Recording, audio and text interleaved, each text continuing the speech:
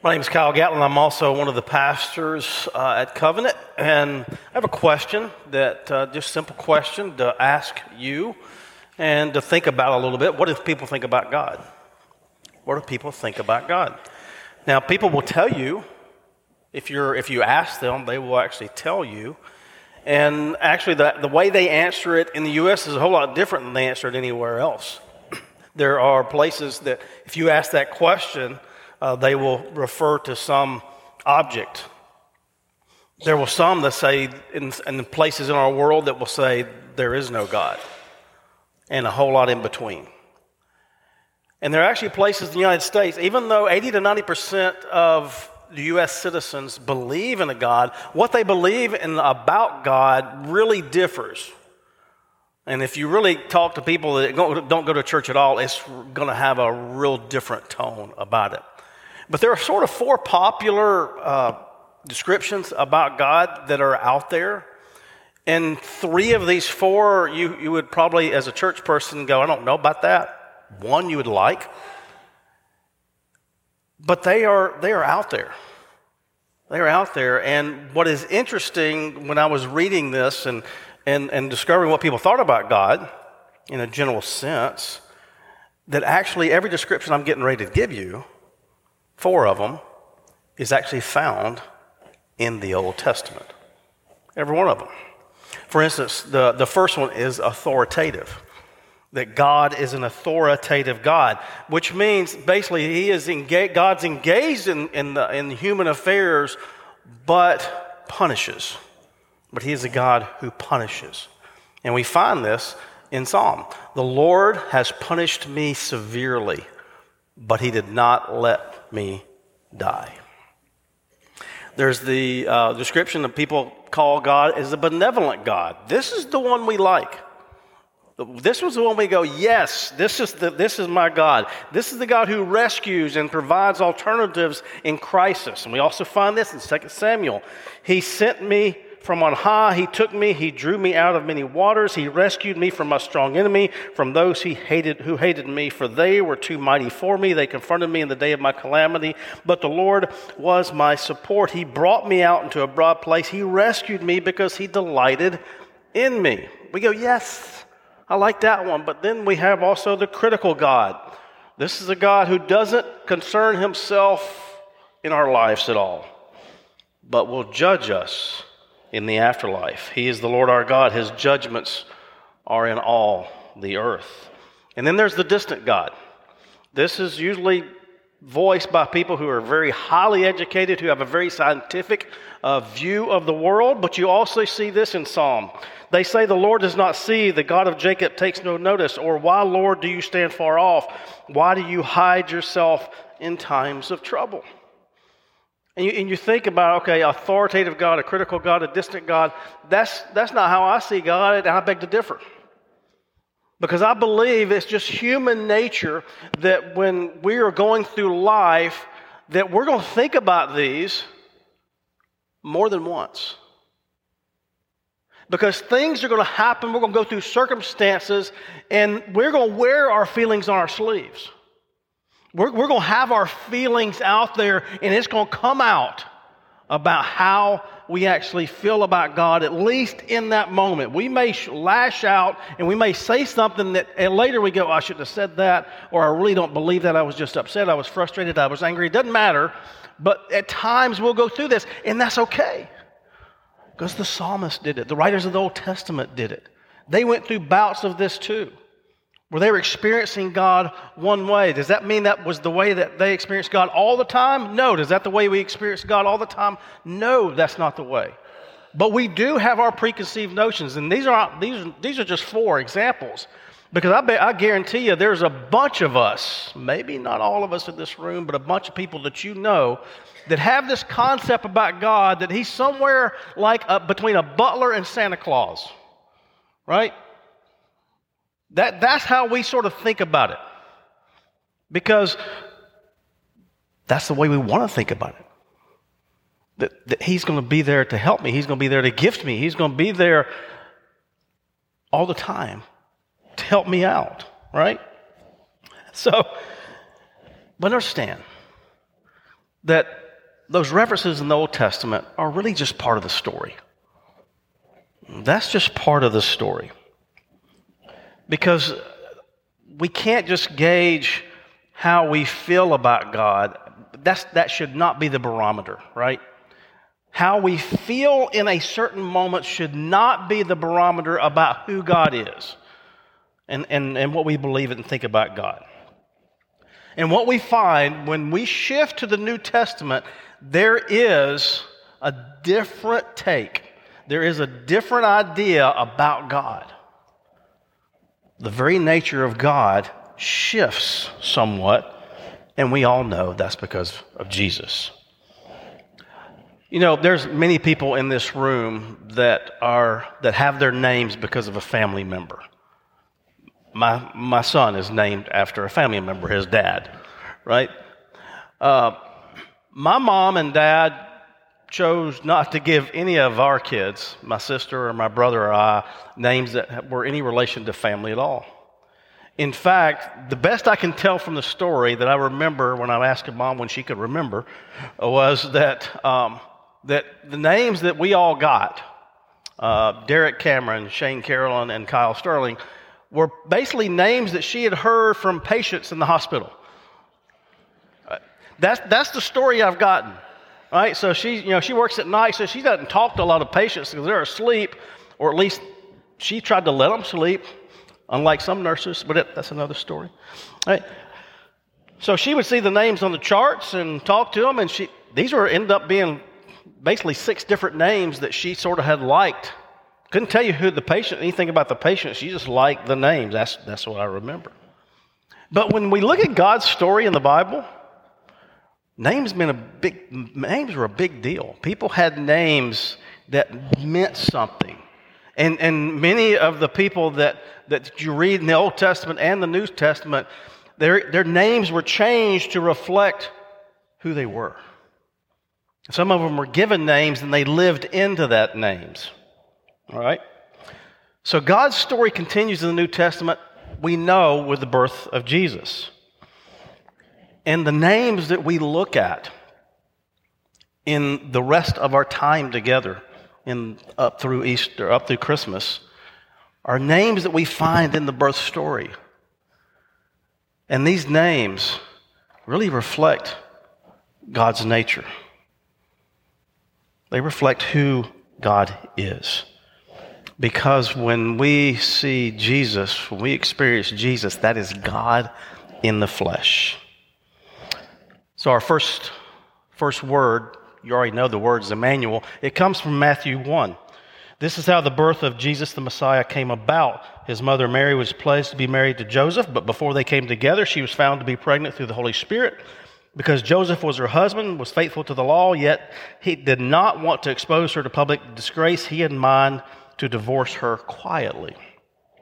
But after he considered this, an angel of the Lord appeared to him in a dream and said, Joseph, son of David, do not be afraid to take Mary home as your wife, because what is conceived in her is from the Holy Spirit.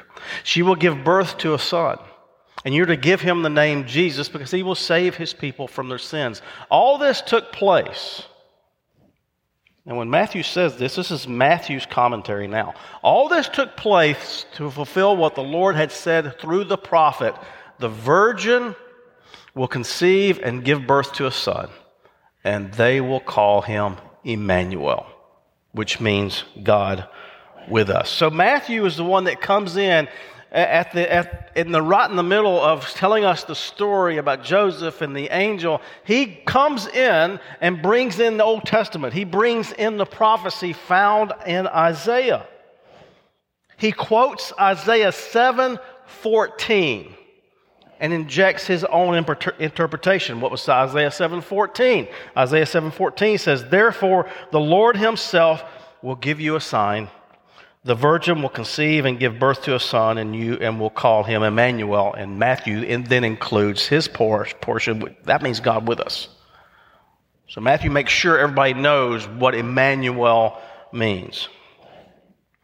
You know what the context of Isaiah 7:14 was? When that prophecy was coming out, when the words were spoken and put forth to the people, This was supposed to be an encouragement to the Israelites that, hey, listen, there's a conflict. There's basically a battle, a war, and you don't have to fight this on your own. You're going to have God with you. God's going to be with you in this coming military threat. That was what the whole deal was supposed to be about. Okay? But Isaiah, after 7:14, actually continues and talks about more about this help for this military threat that's coming, and mentions that there will be an heir of David. Now, what did Matthew say? Matthew said, Joseph, son of David. There's going to be an heir of David who is to come and will restore hope to the nation of Israel. And so verse 14, Isaiah 7:14, is really just the first of many verses that talk about this coming hope.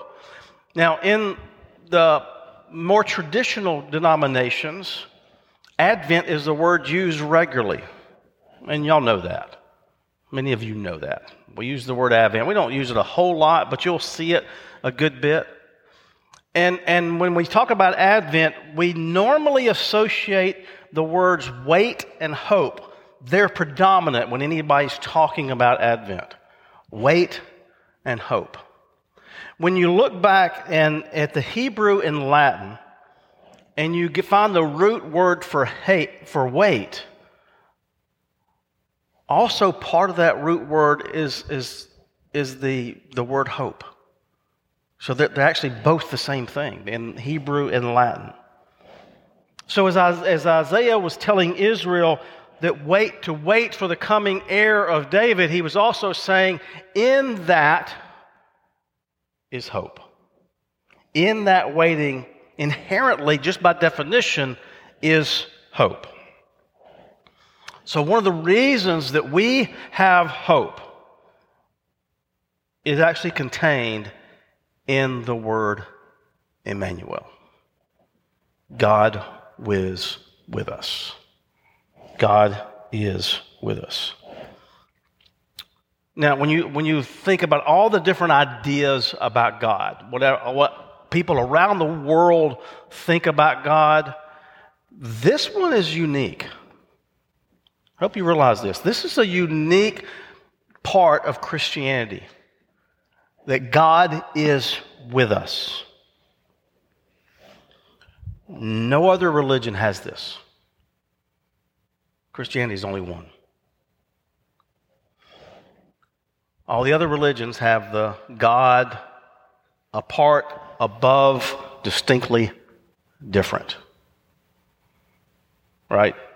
Only ours, only Christianity has God being with us. God came to us. God lived with us. God is with us. He is one of us.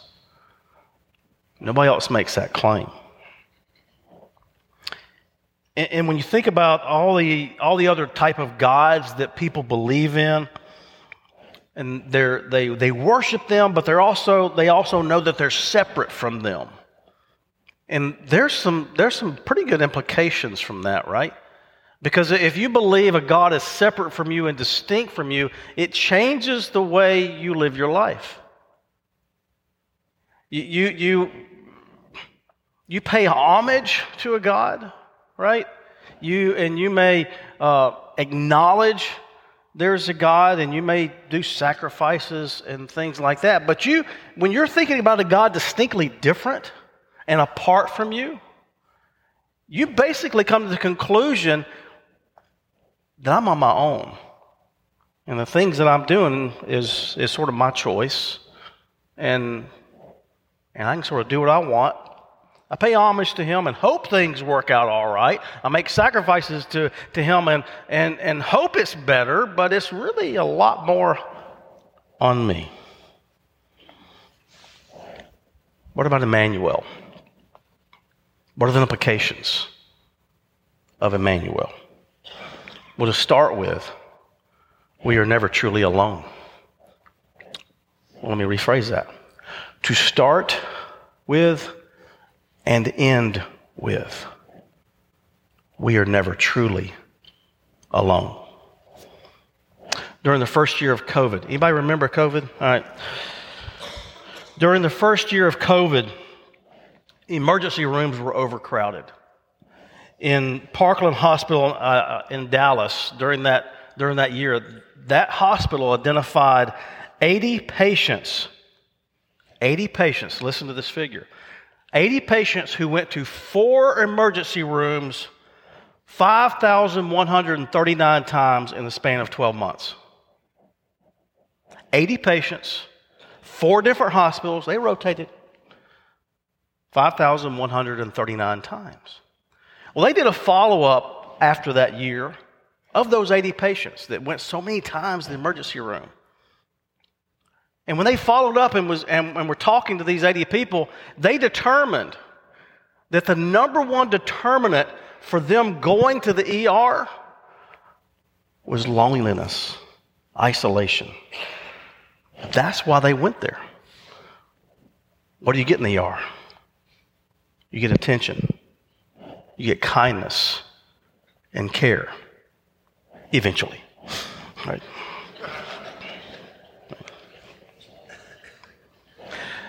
One of my grandsons, the oldest grandson, I had, y'all remember my wife went to Kentucky a lot with her mother, so there was one Saturday, I had the boys by myself while my son and daughter-in-law went to an Auburn football game. I think it was a 50-50 chance they won that game. Anyway, so I had them, and what do you do with two boys that are rambunctious? Well, you get them out of the house at some point. So I brought them up here. I brought them up here to the playground. And, of course, there's 2 playgrounds. Of course, I took them. They're small, 3 and getting ready to be 2 in a month or so. I took them to the small playground and killed some time there.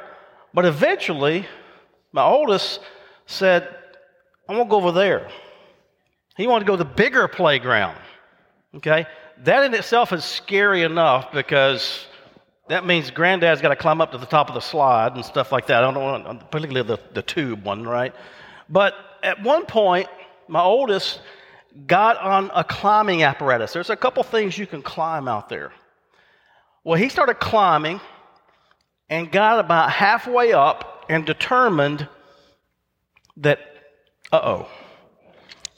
something's got to give. I'm either got to go up, I got to go down, or I'm going to fall. That's what I sort of got there. But what did he do? Granddad, he hollered for me because he knew I was with him. He knew that I was right there, and he knew that I would help him. God will do the same for us. We are never alone. We're never without help. And we're never without hope. I want you to know something else that Matthew included in his account of Jesus. You see, he begins the story of Jesus' life by reminding us that he is Emmanuel, God with us. And one of the last things that Matthew records is Matthew 28. And surely, Jesus told his disciples, surely I am with you always to the very end of the age. I am with you. Jesus makes that promise. Jesus says, I'm living into the name that I was given at birth. I am with you. And when he says always, in every translation, always is always, always.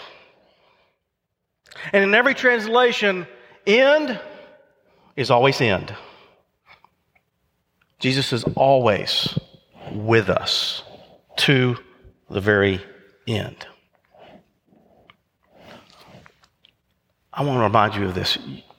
I want you to realize now that you are stronger than you think because God is nearer than you know.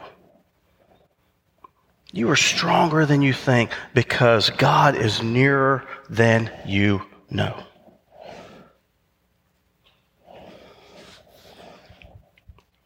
God could have given us any type of representative of his character.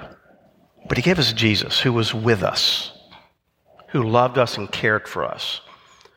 But the early church, and particularly Paul, figured out, hey, there's more to Jesus There's more to God than just being with us, because Paul figured out this. God is for us. God is for us. You know, I can be with someone, but be a drag on them, right? I can be with someone, and I can be a frustration to them. I can be a discouragement to them. I can be negative. I can belittle their efforts. I can make fun of them. In other words, I'm a talk show host, right? So that's what I can be if I'm just simply with someone. I can be that. I have been with Deandra, my wife, since 1988. I have been living with her since 1991. After we got married, December 21st, 1991, I've been living with her. But I know this about my wife, that she has not just been with me, she has been for me. When nobody else was encouraging me, she was. When I was down, she was there to pick me up. She is my biggest cheerleader. She is my biggest fan. She has been for me. She hadn't just been with me, she has been for me. And Paul says that this nature of God is just different because he is for us. If God is for us, who can be against us? Jesus' first miracle was at Cana, turned water into wine. Remember at the wedding? That seems sort of petty, doesn't it? Unless you're the host. But Jesus was for the host. John also records the woman at the well. The woman at the well was there at the middle of the day because nobody wanted to be around her. Nobody wanted to be with her because she was living with a dude that was not her husband. Jesus shows up because he is for her. He's not just with her. He is for her. Max Lucado puts it this way. I love what Max says. I'm just going to read it straight to you because he said, God is for you. Turn to the sidelines, that's God's cheering your run. Look past the finish line, that's God applauding your steps. Listen for him in the bleachers shouting your name. Too tired to continue, he'll carry you. Too discouraged to fight, he's picking you up. God is for you. Had he a calendar, your birthday would be circled. If he drove a car, your name would be on his bumper. If there's a tree in heaven, he's carved your name in the bark. And I know y'all won't like this part. You know what? God even has a tattoo. See, I've written your name on the palms of my hands. Hey, do y'all remember this picture? Back from 1992.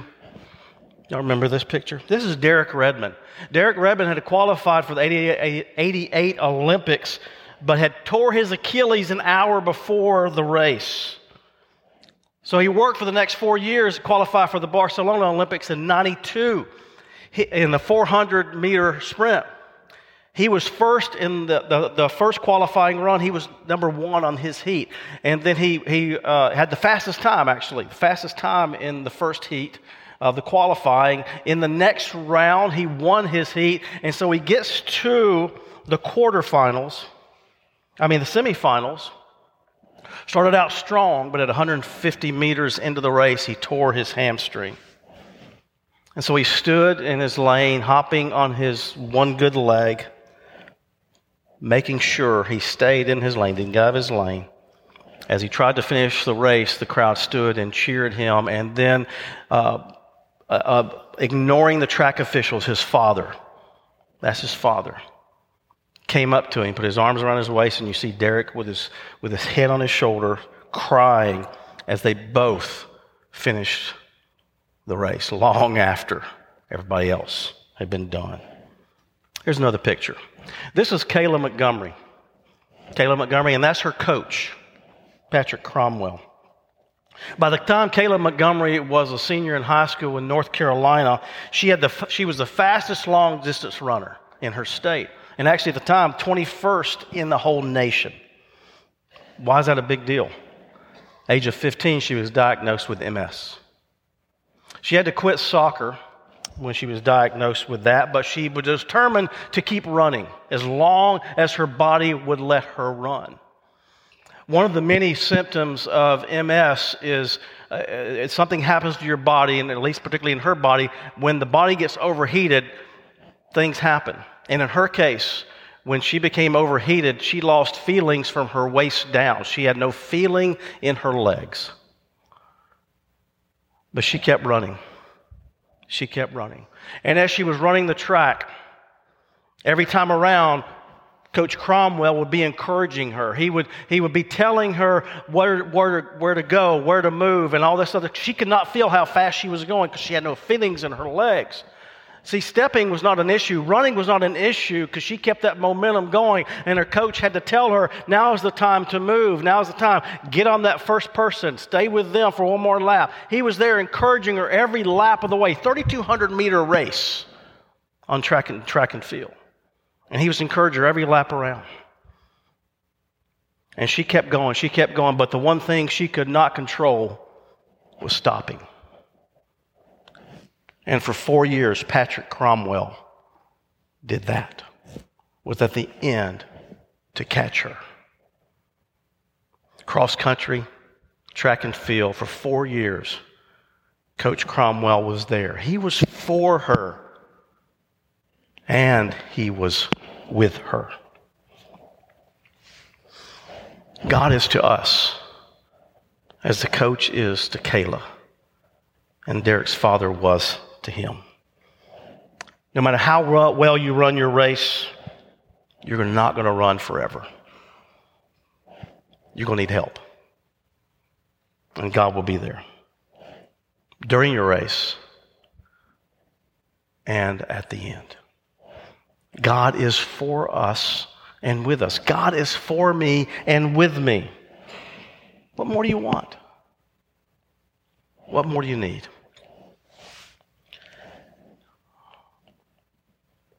Not the most happiest of thoughts, but each of us are closer to our finish line than we were yesterday. Do you want to finish on your own? Or do you want someone that will catch you? Let's pray. God, you made a promise to us that because of Jesus and through Jesus, you are for us and you are with us. But you don't push yourself on us. We must invite you in. We must acknowledge you as Lord and Savior. So in these next few moments, may each person here call on you as their Lord and call you to hold them up. In Jesus' name.